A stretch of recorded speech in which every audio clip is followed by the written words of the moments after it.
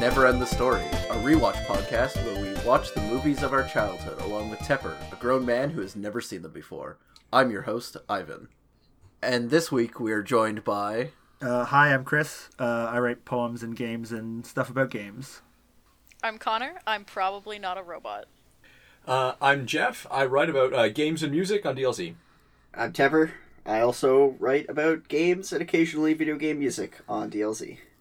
We'll be watching Back to the Future, directed by Robert Zemeckis, released in 1985, the script for which was rejected 44 times before it finally got greenlit.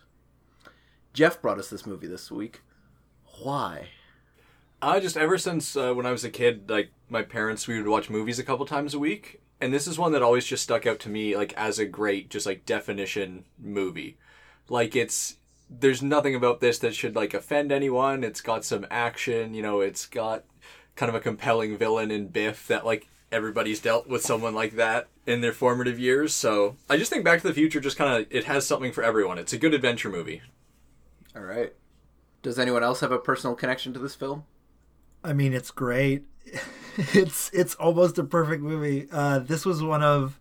My dad was obsessed with 3 franchises, and that was Star Wars, Indiana Jones, and Back to the Future. So we had the box set VHS of each of those trilogies, and I just remember watching a lot of all 3 of those. I remember watching this multiple times in school, and that's actually the only real times I watched it growing up. But I always enjoyed watching it, and it was a really good waste of a class period. Yeah, in school? Yeah. Wow. I don't think I ever watched anything particularly interesting in school. This is a movie about skipping school. We'd watch it during lunch whenever it was raining and we weren't allowed outside. Oh right, yeah. That makes more sense. I thought you meant just teacher doesn't want to teach. As for myself, kind of similar to Chris, my dad was really into the Back to the Future movies. Not the other... He didn't really have much connection to Star Wars or Indiana Jones, but I definitely watched Back to the Future a few times because of him and enjoyed it. So Is that because it's about a car? Probably, almost definitely. Yeah, for the listeners, my dad owns an engine shop, so he's big into cars. So now we are showing Tepper the movie poster to get his first opinions of the movie. I'm sure he knows more about this one than some of the others we've done before, but here it is. Okay. Yeah, I know a little bit about the movie, mostly from memes and stuff. And people reference Back to the Future a lot on the internet. So things like 88 miles per hour, where we're going we won't need roads or whatever. In regards to the poster, you can see the classic car, the DeLorean. The main character, he's obviously late. It's a time-based movie. He really needs to get back to the future. And one day he wasn't in his time at all. I actually quite like the poster. It just has in the simplest terms, it's nice to look at, actually.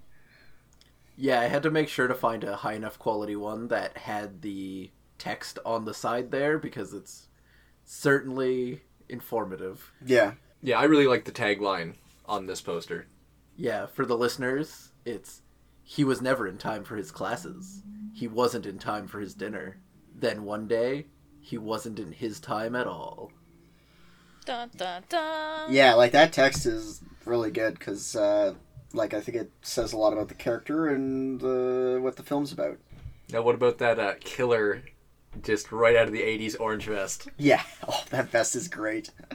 I was just saying it's a very simple poster compared to the other ones we've seen. Yeah. It's very basic. It just shows the main character and the main, MacGuffin, and that's it. Marty McGuffin. And the main character, John DeLorean. Yeah. One thing I really like about, I guess, all the Back to the Future films, and I don't want to give away too much, but, they still, for kind of a sci-fi movie, it's simple. Like, it doesn't try to explain it too much or be, like, too smart. Like, it really is just a plot device. All right. We'll see you after the film. Where are my pants? Over there. On my hope chest. And we're back. So, what did everyone think? Well, Tepper, did it live up to the poster? Yeah, it lived up to the poster. Me and Jeff were discussing during the movie that this is probably kind of like in design one of the best movies I've probably ever seen. Like, everything that is set up pays off. It's set up very well. Very clever in that sense. I liked the movie. I didn't love it. I enjoyed it, but it Like, it feels dated? I think like it feels a little dated in some aspects. Also, like, it just feels like just a little dated, and there was just a couple scenes that weren't like the awkward scenes where Marty is trying to get his dad to interact with his mom. Like, I just found that kind of cringy and wasn't really into it. Oh, they're so good. But that's never been my style, like a humor style that I've enjoyed. So that's really more my personal preference than anything against the movie. The movie was just, really, like, phenomenally well directed, executed, written. Dialogue was great. It's difficult for me to find things that I didn't like about the movie beyond personal preference. All right. Anyone else? One of my favorite parts of the movie is that there's almost no information given to you that isn't used at some point. Yeah, like, they use every Chekhov's gun. Yeah. It's beautiful, honestly. Yeah, one of the ones that actually, because, like, I was paying attention because I figured because it's a time-based movie, like, a bunch of stuff that was mentioned in the future parts would become relevant in the past parts. One that I didn't actually expect to become, like, one thing that I didn't expect to become relevant was when he, the piece of paper that his girlfriend wrote her number on, that becoming important. Like, I was like, holy, that's so fucking clever, holy shit. Like, that was great. Like, I did not see that coming at all. And it's like little touches like that with how they set up and pay off is just amazing. The only question I have is, I understand they needed to give him the flyer about the clock tower there, but shouldn't he have already had her phone number? If it's implied that, like, they were dating? It was his grandmother's phone number. Oh, okay. Yeah. Well, her grandmother's. Yeah, she was going to her grandmother's for the weekend, so it was her phone number. All right, thank you for correcting me. I will bet you there's a version of the script or a scene somewhere on a cutting room floor where something happens with that grandmother. Because why else would you set up, like, here's the phone number of my grandmother, and then you go back in time? So, if we move on to the next topic, this was the one thing that had me fucking, like, laughing the whole time. His mom is thirsty as fuck. Holy shit. Oh, I love it. Yeah, I didn't remember that. Oh my god. I remembered that. That's, like, the main plot of the movie. That, like you guys were joking about, like, oh, Marty has to, like, fuck his mom, but it was, like, some of the scenes where she's, like, looking at him, it's like she's fucking creaming herself just looking at him, and it was uncomfortable. Yeah. Every time in the past she says, that's Calvin Klein, he's such a dream. I guess that's, like, translate that today, it would be like, Calvin Klein, he can get it. If he wants it, he knows where it is. Yeah. And just so many scenes where it was like, oh my god, this is uncomfortable. She's parked before, she knows what she wants, and she's gonna get it. Yeah. She's great. But she's never done anything like that when she was young. Yeah. No, that would be completely unreasonable. Like, she's great because, like, I've never had a movie make me uncomfortable in that way. Like, where it was just like, like she'd, like, be doing things. I'm like, no, she's not. She is. Oh no. She put his pants on her hope chest. I don't understand why his pants were on her hope chest. I love that line It's so much. some kind of metaphor. Yeah. It's a very, very blatant metaphor. Yeah. Like he hit his head, so his pants had to be removed. It's a more comfortable sleeping situation. Yeah, like, oh, he could stay the night. He could sleep in my room. I was like,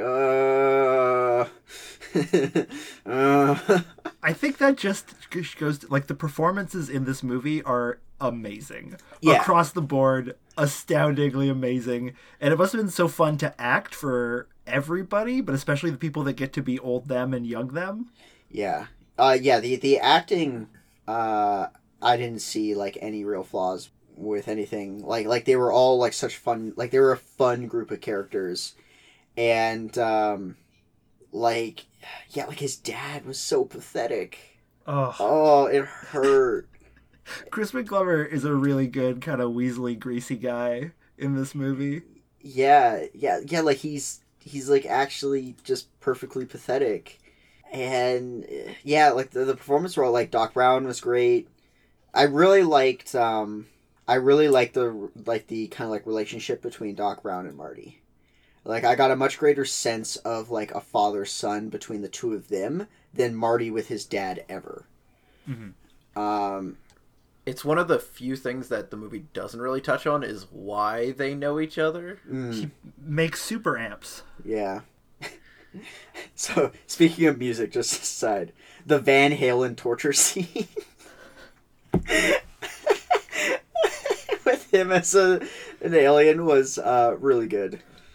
Yeah, it wasn't a torture scene. It was an alien invasion scene. No, but, like, turns it on, wakes him up, and then he starts speaking again, and just turns it on again. Just shut him up, like, that was great. That reminds me, it's the second time where we see someone kind of, like, in a pajama or, like, sleeping situation with a comic book. Like, his dad sleeps with a comic book or, like, sci-fi magazine in his bed, and when Marty first goes back to the past and runs his car into the barn, the kid runs over to the barn holding a comic book and shows it to his dad and goes like, look, he must be an alien. Well, and that was something else that paid off. Why is he carrying a comic book around? Yeah, but that was something else that paid off that I didn't expect. Like, I thought it was going to be like a one-off joke. Like, oh, look, the radiation suit is unfamiliar to the people 30 years ago. But then it's like, no, he uses it later to convince his dad to do it. Like, it was like, wow, like, just everything pays off. It's amazing. There are, like, in the ruined in the garage or whatever that Doc Brown is living in after he sells his mansion, you see a bunch of the stuff that is in the mansion, like, in shambles now. Oh wow, I didn't notice that. That's really cool. There's, like, the same portraits. It's great. Or there's a lot of stuff where I'm not sure if you noticed this, Tepper, but at first it's the Twin Pines Mall at the beginning of the movie. Yeah. But then when Marty runs over one of the pines at the farm, it becomes the Lone Lone Pine Mall. Someone pointed that out in chat. It was Shauna. Shauna pointed that out in chat. Like, yeah, just stuff like that was really good. I would say the only thing that I thought would have paid off fine if they had just left it as is was Marty giving Doc the letter. Because, like, I thought him, like, tearing it up, and then, like, when he comes back, it's like, oh, I actually I wasn't as into that one. I think the reason for that is because before he, like, leaves and everything, he realizes that Marty's already changed the timeline, so it doesn't really fucking matter anymore. Yeah, I get the reasoning. I personally felt like it would have been a great emotional moment for if he had just not noticed and then just had everything had proceeded normally. Like, I didn't think him tearing it added much to the story, but maybe that's just me. And the skateboarding pays off. Can we talk about Biff, please? Yes. Okay, so, as we were briefly talking about before we started recording, nothing really changes except the position of the oppressor and the oppressed, and Marty has basically used time travel to up his class, like it's time-based capitalism or theft. Like, he's a time thief. And as we were all joking, like, Biff got time cucked. Biff deserved it. Biff was a real creep in the 50s. Yeah, that was another thing I was gonna bring up earlier, but we got another thing. Is another tangent is, we'd seen like in like Neverending Story and Jumanji, like murderous gangs of kids. Now we have murderous gangs of teenagers. Like if Marty didn't hop over that car, he probably would have died. And everybody in the 50s was into like sexual assault. Yeah, you really get that in this movie. Yeah, like he was gonna straight up like rape her in that car. How come Marty's dad is like he punches out Biff and he becomes a hero, and then 30 seconds later he's in the exact same situation and he can't, like, he has to wait for 2 minutes before he gets in there? Yeah, he can't stand up to Rick Astley. I initially I thought it was kind of cheap, where I was like, oh, they're like doing this brief moment of character change and then like reverting it. But then it was kind of this, the feeling I got was it was this thing where he did it all on his own without prompting from anybody else. Was the feeling I got from that scene, where it was like, it wasn't Marty telling him to go do it. It wasn't he was having his arm broken. It was, no, I'm going to go and like, this guy's taking my girl. Get out of my face. I punched a dude for this girl. Well, also, she's specifically saying, like, dude, stop it. Yeah. And he's not acquiescing, which happens a lot in this movie. Yeah, and that was part of my, part of the thing with, like, 50 sexual assaults is, like, there's a lot of no's and people not stopping. Well, that's also the crux of Marty's plan to get his parents together, is to molest his mom. Which was also uncomfortable. Like, when he's in that car and she's coming on to him, it was like, Well, she even makes the reference. She's like, Yeah, like kissing you, it felt like kissing my brother. And yeah, that's going to be really weird for most people, probably. Yeah. Like, especially when you say it out loud. You don't just think it. Yeah. Also, like, so another thing that really, like, stuck out to me was in the opening of the movie, Marty's family is, like, super pathetic. I would have to rack my brain to find a family more pathetic than his family in the past at the beginning of the movie, or in the future, sorry, at the beginning of the movie. Like, it actually kind of hurt to listen to them. Yeah, we see in this movie an example of both pre and post cocaine business dad. Which one's which? I mean, original 1985 is Okay, pre yeah. We cocaine like business snivelly dad. George McFly, and then he gets some coke in him, and he's suddenly racquetball they were playing at the end. It would have been great if he had mixed an egg with his orange juice to drink before speaking with Marty. That's how you know he's a business dad. Yeah, then he would be 10 out of 10 business dad. Like, So, 3 for 3 business dads and murder bullies. yeah, you guys really liked movies with, like, murderous bullies and gangs of kids. We had to deal with those as a child, didn't you? What are you, some kind of normie? How much cocaine was your dad on? Not enough. How much? Evidently. Oh my goodness. Yeah, like with this movie, what just continues to strike me about it is just, it's very well crafted, just in general.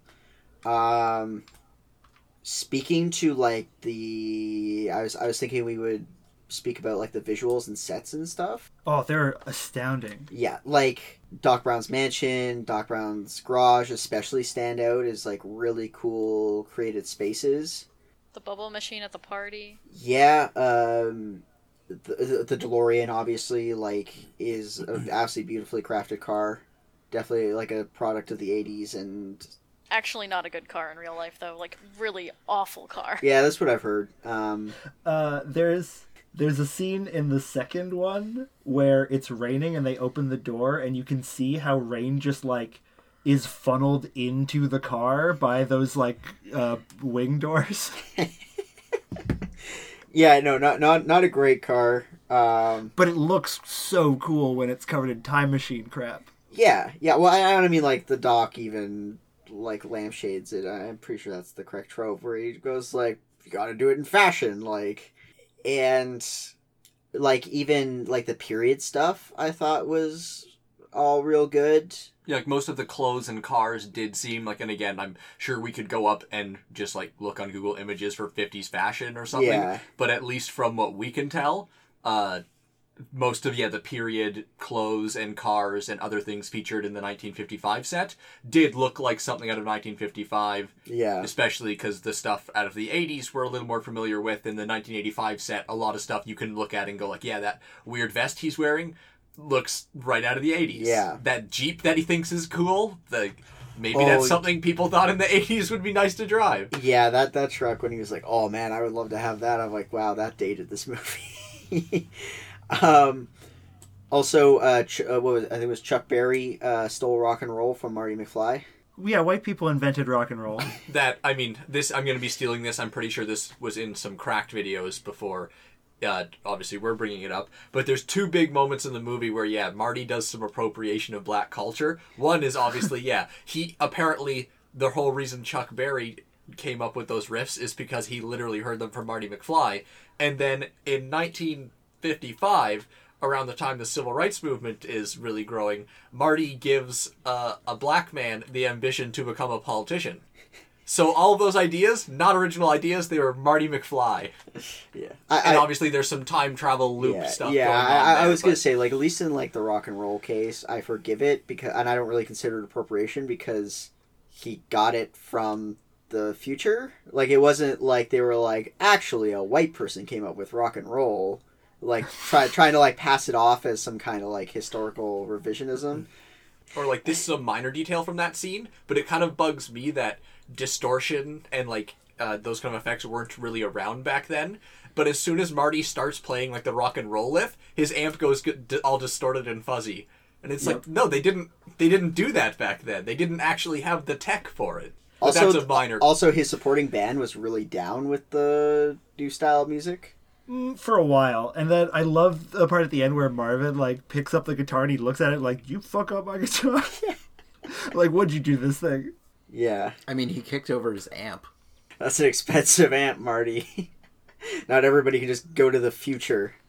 Don't mess with reefer junkies? Reefer addicts. But, all those details are super minor, and the point is the emotions that the scene is meant to convey, and it does it very effectively.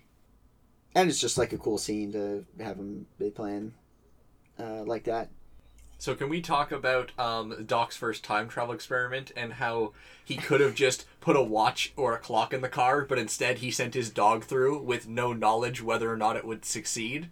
He needed to get good ratings. Also, animal testing was okay back then. He was predicting the YouTube video, and he knew he had to put an animal in it. He needed either a cute doggo or a kitty cat, and he had a doggo on hand. Also, Marty and Doc were standing right in the path of the car. So again, if the time travel experiment didn't work, they were just going to get run over. And then what? You've got a remote control that's just going haywire and your dog's still in the car. We could end up with two dead people and a dog and no time travel. Doc Brown used the last of his fortune, so this was a suicide pact he had, where if this experiment failed, he was going to die and bring Marty with him. Oh, it's all... wow. That's dark. He was very confident in his math. Yeah. He shouldn't have been, though, because, that math was fucked up with the last scene, because Marty started after the timer went off, and he still hit the lightning bolt right on time. So, math isn't so great. Yeah, but Marty believes in himself and tries hard. He had 30 years to improve his math skills. I also like how at the beginning of the movie, it's where'd you get this plutonium? I stole it from, or I got it from some Libyans, nationalists. And then Libyan nationalists show up and chase them around. It's just such a random detail that's kind of funny in how absurd it is. In the first scene, in the opening with all the clocks and the Rube Goldberg feeding the dog and cooking breakfast machine, part of it is it turns on the TV and the news report is there's been some plutonium stolen, but don't worry, it definitely wasn't the terrorists that said that they stole it. It was a clerical error. Yeah, and that opening was masterful, actually. It conveyed so much information, especially with, the whole plutonium subplot. just so well. And it had Huey Lewis in the news. Yeah. So much Huey Lewis in the news in this movie. Well, I think those songs were actually written for this movie. Like, they weren't just off of an album at the time. The studio had approached Huey Lewis in the News to do, like, 2 or 3 tracks for the movie, and then they chose appropriate ones. Is Power of Love, like, it was written for Back to the Future? I think it was. I'm not 100% on that, but I'm mostly sure. I was telling Jeff earlier when we were kind of talking about Huey Lewis in the News, is, like, I can't disassociate that band from American Psycho anymore. It's just it's just permanent connection that the two have. So yeah, just a fun side note. There's a crazy amount of product placement in this movie too. Like Bud Light and Pepsi is everywhere. Yeah. There's even a Huey Lewis in the News poster in Marty's room. I think that was the least they could do. Why does he love Van Halen and Huey Lewis in the News? He likes hard rocking. It's saxophone. Yeah, Huey Lewis in the News. Hard rocking. I mean, why is he a popular, cool skateboard riding, guitar playing kid who hangs out with a 60-year-old plus scientist? I mean, yeah, you figure his hair was like white and crazy looking in 1955, and he looks the same in 1985. Their move, the like makeup artist's move to make people look old in this movie, is to give them chicken neck. They have like some kind of like strap or something they put across people's necks to make them look all saggy. And they made his mom just the first thing he says to his mom when he goes back to the new version of 1985 is like, "Mom, you're thin." Yeah. It's like, there were a couple times in the movie where Marty had no chill, because I just want to transition this to after he gets hit by the car in 1955 and they're offering him to like stay for dinner. He goes over to the kid, jailbird Joey, or something, who's in the crib, and he just goes, "You better get used to those bars, kid." Like, holy crap, Marty!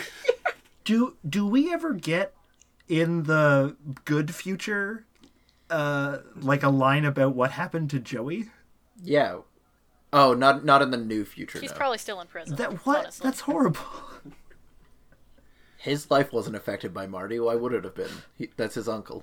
Yeah, I mean, just for a throwaway line, there's like, most of the time Marty seems like this really nice kid, good head on his shoulders, and then there's just a couple times where he's savage. Like, he just, without thinking, is like, "Wow, Mom, you look thin." Yeah. And then also tells this kid, like, before this kid can even understand language, like, "You're gonna spend life in prison. Better get used to it." Yeah.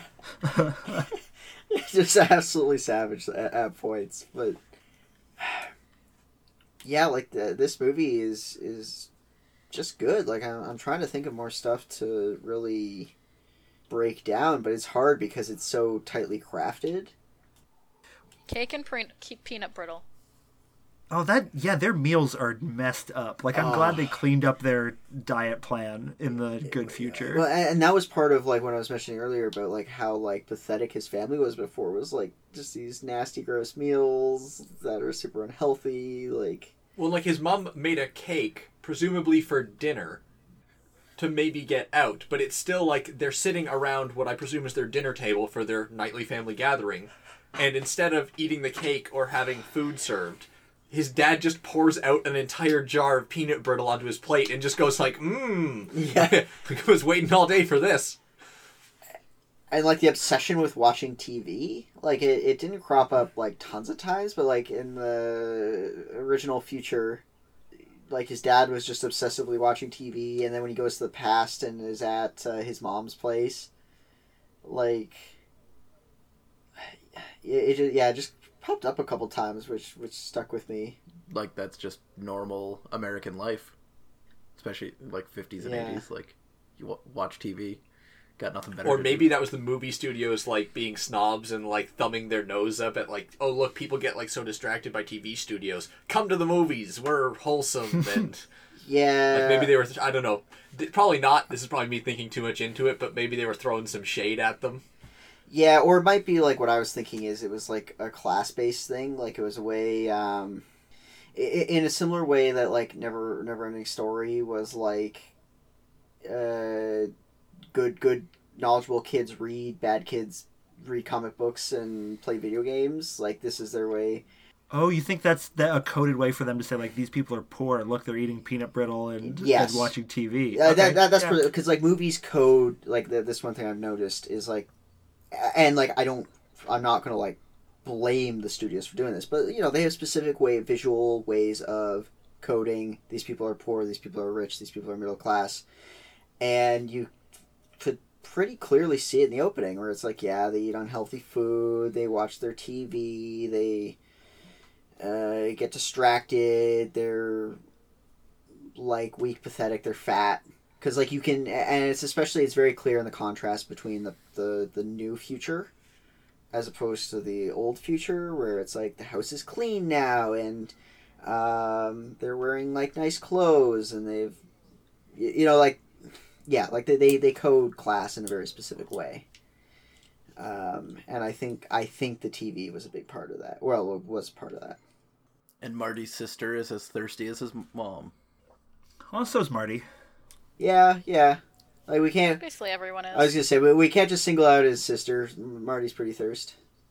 His sister has multiple boyfriends. Marty's dad and his mom initially met because he was a peeping Tom. No, I know.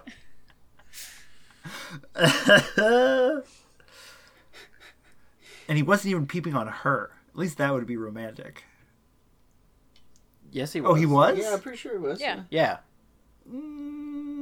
Yes. Okay. No, yeah. Just was. All right. Like, what else would he have been peeping on? Now I'm curious about what Chris thought he was peeping on. Well, some other lady. I don't know. I thought the way the street was set up, he was like looking across the street and then fell. He was on a branch over the street, right, looking across the street at her, then got hit by the car that was pulling into Because I think, in the establishing shot, it shows Marty's mother, like, in a bra, like, changing in her bedroom. So I think that they were implying that that's what he was looking at. Also, like, how did the driver not see Marty push his dad out of the way? Well, he says another one of these kids jumped in front of my car. Like, this guy has a fucking problem. Like, he's driving on the sidewalk. Oh, look at all these kids jumping in front of my car. I mean, I believe the implication is that there are multiple peeping Toms who have been hit in front of his house. Well, he shouldn't have had a hot daughter then. Better cover up. And like it sounds as if she was as thirsty for all of them. It's just they didn't happen to be a date the next week or a dance the next week. It wasn't the first time she's parked. She's almost 18. Do you think this is the way that this is how dating works for her? She just like waits till someone like looks in her window, like, and then her dad hits them with a car. That was her plan the whole time. Well, I mean, like, even like she's here. Oh, hey, how did you find me? Oh, I followed you here. It's like, She's honest. Oh my god. Listen, if you're creepy, it doesn't matter if you're honest or not. You're still creepy. No, it's totally fine. Was losing my mind with delight in that scene.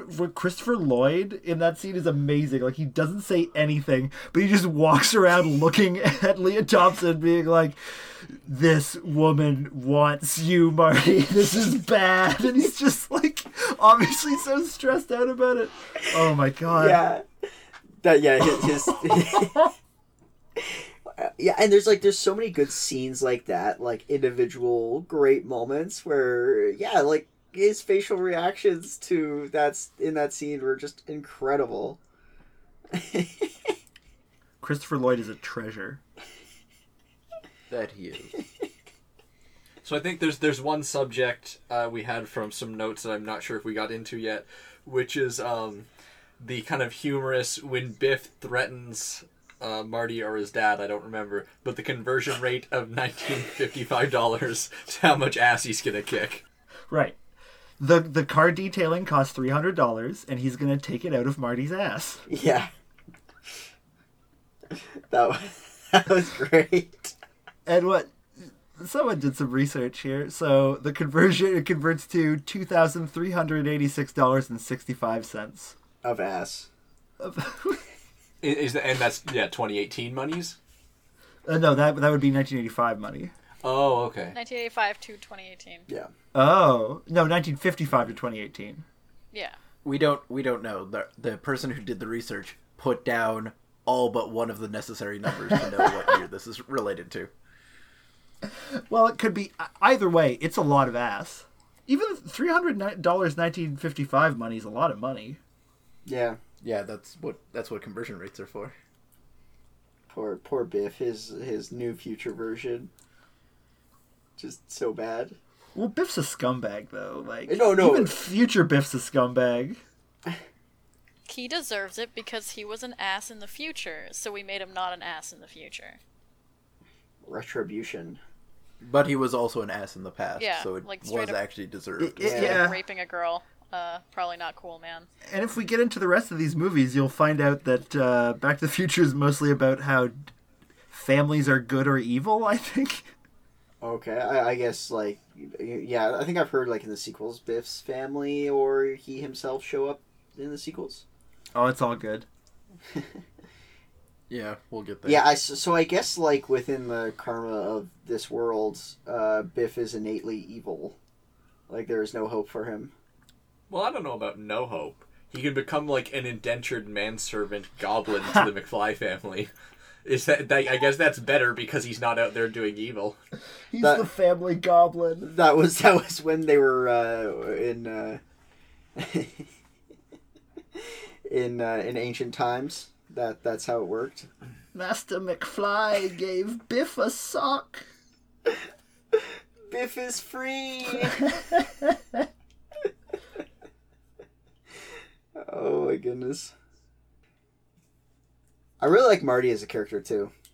Like he's young, not like the smartest or highest achieving, but he's not like an idiot either. Like there's this really nice balance that they strike with him. That I appreciated. Would you say it's like kind of like an everyman's fantasy, and just like again, if you were here, you could do it. If you also had a crazy old science friend. Yeah. I guess. Yeah, they're trying to hit for that. Like, yeah, that everyman fantasy, where it's like, yeah, like he's just this kind of like, yeah, like he's just a kid. Like he's not this genius. He's not this like super naive, person either. Well, they do a masterful job of setting up his character. Like, Yeah. he loves rock and roll. He's kind of a daredevil, and he has a fear of rejection that like holds him back. And then he has to go to the past and teach his father not to have a fear of rejection, and by doing that gets over, Yeah, well, and that was something where when he's talking to his dad, and his dad was talking about his fear of rejection over like the science, like it brought me it reminded me of when we watched Jumanji, and when Robin Williams was talking with the kid and was saying like, "Oh, stop crying, keep your chin up," and he goes, "Oh, great, I'm turning into my dad." So like I kind of saw like shades of that in those sequences as well, where it's like Marty realizes like, holy shit, I'm turning into my dad, this is bad, but also like helps his dad fix that as well. Yeah, the whole point of all of these movies have been like, children don't end up like your parents. Yeah, the 80s really didn't like their parents. I mean, Jumanji's 90s, but still. Yeah, like 80s, 90s, just so far. Obviously, small sample size of movies, but No, this is every movie. obviously, every single movie. They only made 2 movies in the 90s. Sorry, 80s. Are you a Back to the Future or a Never-Ending Story? Well, I mean, like, cause you can see, I mean, like, there's a meta for movies, right?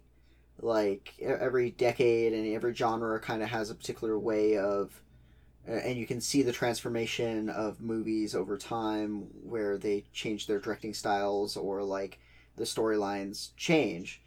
And I think, obviously, we'd have to watch more 80s and 90s kid to young adult movies to, like, say for sure. But one of the major themes of those 2 decades is Incest.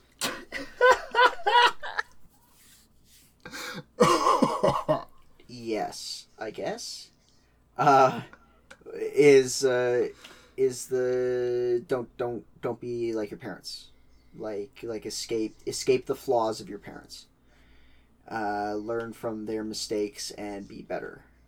It is something that is sticking out right now, to me. So that's kind of interesting. Or if you have an old white man friend, change your parents so that they're better. Also a good option. I like that in this one, unlike Jumanji, like fixing the past didn't fix the town. His town was still a shithole. And he comes back and he's like, yeah. My favorite shithole. Yeah, well, he only messed with his own life. Yeah. And the name And of a Biff. mall. Yeah, and Biff. Yeah, well, like, Biff was basically his family. And probably by extension, his Biff's entire fashion gang, who we also haven't talked about. Yeah. Yeah, his gang of lackeys. Is everyone else's favorite the guy with the 3D glasses? Oh, who just like Yes. chirps Yes. and yaps? He's great. He's a great hyena man. Oh, perfect. Yeah, no, his gang was great, especially like. Yeah. Sorry. So good at posing.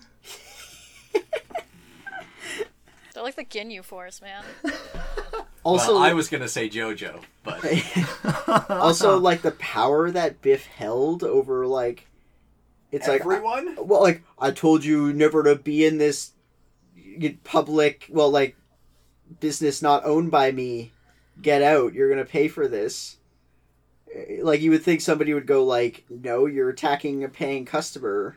I'm going to call the police now, and you're going to be arrested for assault. Yeah, it's interesting because he's never established to be like the jock or anything. He is just the bully. Yeah. He's the everyman of bullies.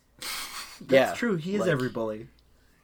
But yeah, like, it's not like he holds power over the town because he's the jock or anything. He just is the Yeah. bully, and I Yeah. guess everyone's afraid of being wedgie. Yeah, it's not like he's the mayor's kid or he's rich or anything. It's just that he stands up 3 times in this movie in a very threatening manner.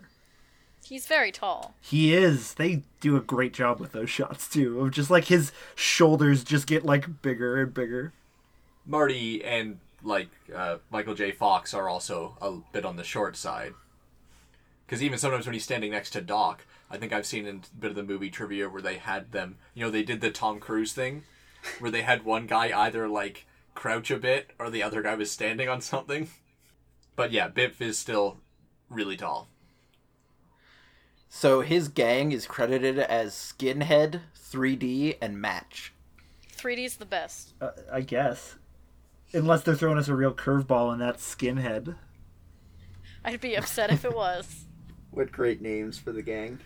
Truly captures their deep and rich personalities. I understood, like, I get that the one guitarist injured his hand while trying to open the trunk, but, like, how? In the position that he was trying to open the trunk. He was opening it with a knife, Yeah. I think. It was either a knife or like a screwdriver. Yeah, I assumed it was a screwdriver and he somehow like jammed it into his hand. Yeah. Yeah, but, like, with how he was holding it, that wasn't going to happen, like, with where his hands were. Well, that's because he didn't want to cut his hand open. And I was just like, oh, and then his hand got injured. The plot demanded a blood sacrifice. Maybe Marty was being a dick and was, like, kicking the inside of the trunk. Why were the keys in the trunk? How did they... Reefer addicts. Well, and like, and they just opened some random guy's trunk and stuffed Marty in there? It was already open. Oh, it was already open? Okay. Yeah, that's where the instruments and the reefer come from. Look, a convenient trunk for to stuff this guy in. But yeah, like what a great group of like bullies. Just like, here's this open trunk. Let's just stuff this guy in here and close it. Did they learn nothing from the Never-Ending Story? You're supposed to use garbage cans. The AI on the bullies isn't very good. As soon as they see something they can stuff you in, they just stuff you in it. That's actually a kind of interesting question. We won't go deep into it because we haven't seen the other ones yet with Tepper, but like, where do people place the other ones relatively? In order of their release. Yeah, basically. Yeah, I would have to... Really? I've seen the first one the most, so I would probably have to go and rewatch 2 and 3. But from what I remember, I kind of liked, again, 2 for taking some guesses at what the history might be, even though now it's technically the past. Well, even 1 does that a little bit. But then Back to the Future 3, it might be my least favorite. Yeah, I think I might agree that, like, the order of release is when they felt strongest. Interesting. Yeah, because to me, I put 2 way below 3. Like, 1's obviously still at the top, but I've only seen 2 once, because I was like, nah. 3 is, I think, still good, but I've just seen a ton of movies do similar things, like, in that time period. So I think it was a good homage to those, but I don't want to say, like, what period it was, because I don't think Tepper's seen it. I have not. But, yeah, like, I think 3 for me, just if I want the things I want out of that movie, I can get from a lot of other movies in that period. Or the period it's set in. Yeah, that's fair. Turtles in Time did it better. I might even agree. I know you're kind of joking, but I like me some Ninja Turtles. The best time travel plot, Turtles in Time. It's a cinema masterpiece. We'll get to that at some point, because, of course, Tepper hasn't No, seen of course not. I'm actually kind of hyped. Does it have a sequel? I'll go watch that first. it. I mean, that is the 3rd movie in the trilogy. I think the plan is that we're just going to start with that one, but we'll worry about that in the future. I really love the clock tower as like a symbol in this movie, because it's supposed to be broken. So he goes back and it's working, and that's discordant. And the fact that it's working severely hampers Doc Brown, who has like a sonic energy weakness, I guess. He's the Daredevil. Yeah, yes. Yeah, in all 3 movies, the clock tower is a very powerful character. It's a danger. I think they should tear it down. Like, Doc Brown shows that it's very unsafe to climb on. Because that's what it's intended for. Yeah, what if a nice scientist wants to climb around on the clock face? How did he initially set up this wire system, though? Because he was having so much trouble when he had to repair it. And his ladder was not tall enough to reach the clock tower. Oh, you just need a pole and hook. A scientific pole and hook. I love the science in this movie. Just that feeling of being just like haphazardly put together. Gigawatts. Yeah. Well, apparently similar to, like, GIF and GIF, that was the correct pronunciation back then, and over time it has changed to gigawatts. So it sounds like a weird sciencey term to us, but I think I saw this in some of the trivia. That actually used to be one of the ways you would pronounce that. Yeah, it was the proper pronunciation for a long time. Probably still before this movie's time, but it's interesting. Christopher Lloyd knows how to exit a room, though. Yeah. In complete shock? Yeah. Yeah, that was real good. Yep, stare wide-eyed and say, "Great Scott." How to react to any situation. Stumble backwards. Was the dog he had that helmet on supposed to be Einstein? Is Einstein a 30-year-old dog? Yes. What? Wow, I never noticed that. Yeah, there was a very small puppy that he had the, like, brain wave reading device on that he then gave to Marty. I think that was Einstein 1, and we got to see, like, Einstein 5. No, that was a 30-year-old dog. That's why animal testing was okay. It was pretty much dead anyways. Also, they just kind of left Einstein in the middle of the mall parking lot, and then he went into the future. Yeah, but he came back before, like, Einstein would have noticed anything. It's fine. Yep. It's like leaving your child in the store. Einstein origin story when? It's fine as long as you have a time machine. Yeah. He came back 10 minutes early, in fact. I've got a question, though. Because the movies kind of later explain how timelines and possibly creating a new timeline works when you do something that messes with causality. But do you think that there is, again, like an alternate timeline where when Marty leaves that version of 1985 and Doc gets shot, Doc is dead and Marty's just missing, and everyone in the town is really, really confused why a bunch of Libyan terrorists showed up and gunned down a scientist. I mean, in general, like, they were driving around in, like, Libyan terrorists in a hippie van with AKs and RPGs, and driving around in, like, their traditional garb? Like... Yeah, that's such an 80s movie thing, Yeah. too. Is like, let's throw a dart at a map, and it's going to be terrorists from there. That was the one detail Marty didn't remember when he went back in time, was what nationality the terrorists were. Yeah, Marty doesn't see race. Yeah, Marty's woke as fuck. He just sees terrorists. Just at one point he looks at the camera. Terrorists can be of any skin color. That was on the cutting room floor. Yeah. Super woke. Marty with the hot takes. So, this movie's full of really interesting props.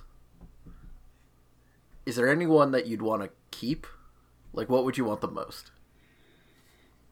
Ooh, I might want that his tiny little, like, Chiquita yellow travel guitar at the very start. That thing's cute. Yeah, that guitar was pretty sweet. I like the one he played in the past as well. That looks pretty cool. Thing is, there's a lot of props I remember more from Back to the Future 2 and 3, but if it had to be from Back to the Future 1, again, the tricky part is a lot of it's expensive stuff. Like the nice cars, or like a guitar. But The maybe plutonium? even just like Marty's skateboard would be a cool thing to say you have. Yeah. I want the entire clock tower. Sets count as props. Or maybe when Doc builds the miniature and he's like, "Oh, I'm sorry, I haven't painted it and built it to scale." But it's like, dude, I that's a love really that. good miniature. Yeah, that was actually a good looking miniature. Yeah, I'll take all the plutonium, I guess. Ooh, Oh yeah, I it sells think really well to those Libyan terrorists. Oh, can I just have Christopher Lloyd? Is he a prop? I think I want mine to be Christopher Lloyd's clear plastic tie for when he comes back yeah. from the future at the end. Oh, and those wicked, like solid metallic reflecting sunglasses. Amazing. Let's all start dressing like that. Why isn't that the future we live in? Because it's not 2015 still. Be the change you want to Yeah. see. You could pull it off, Chris. Though a flux capacitor would be a pretty great prop. I guarantee you can buy that on ThinkGeek. I mean, you can buy literally everything we've said somewhere. The entire clock tower? I know for a fact you can buy a flux capacitor on exactly ThinkGeek. I've seen it there before. If you have the money, you can buy a clock tower, yes. No, I want that one. I think his statement still stands. Probably not the whole building still, but definitely the clock face. And the Panthers, the clock I really want Panthers. those weird panther statues that are with the clock. It's a pleasant place to live because of our panthers. Initially I thought they were dogs, but then like up close I'm like, I don't even know what that is.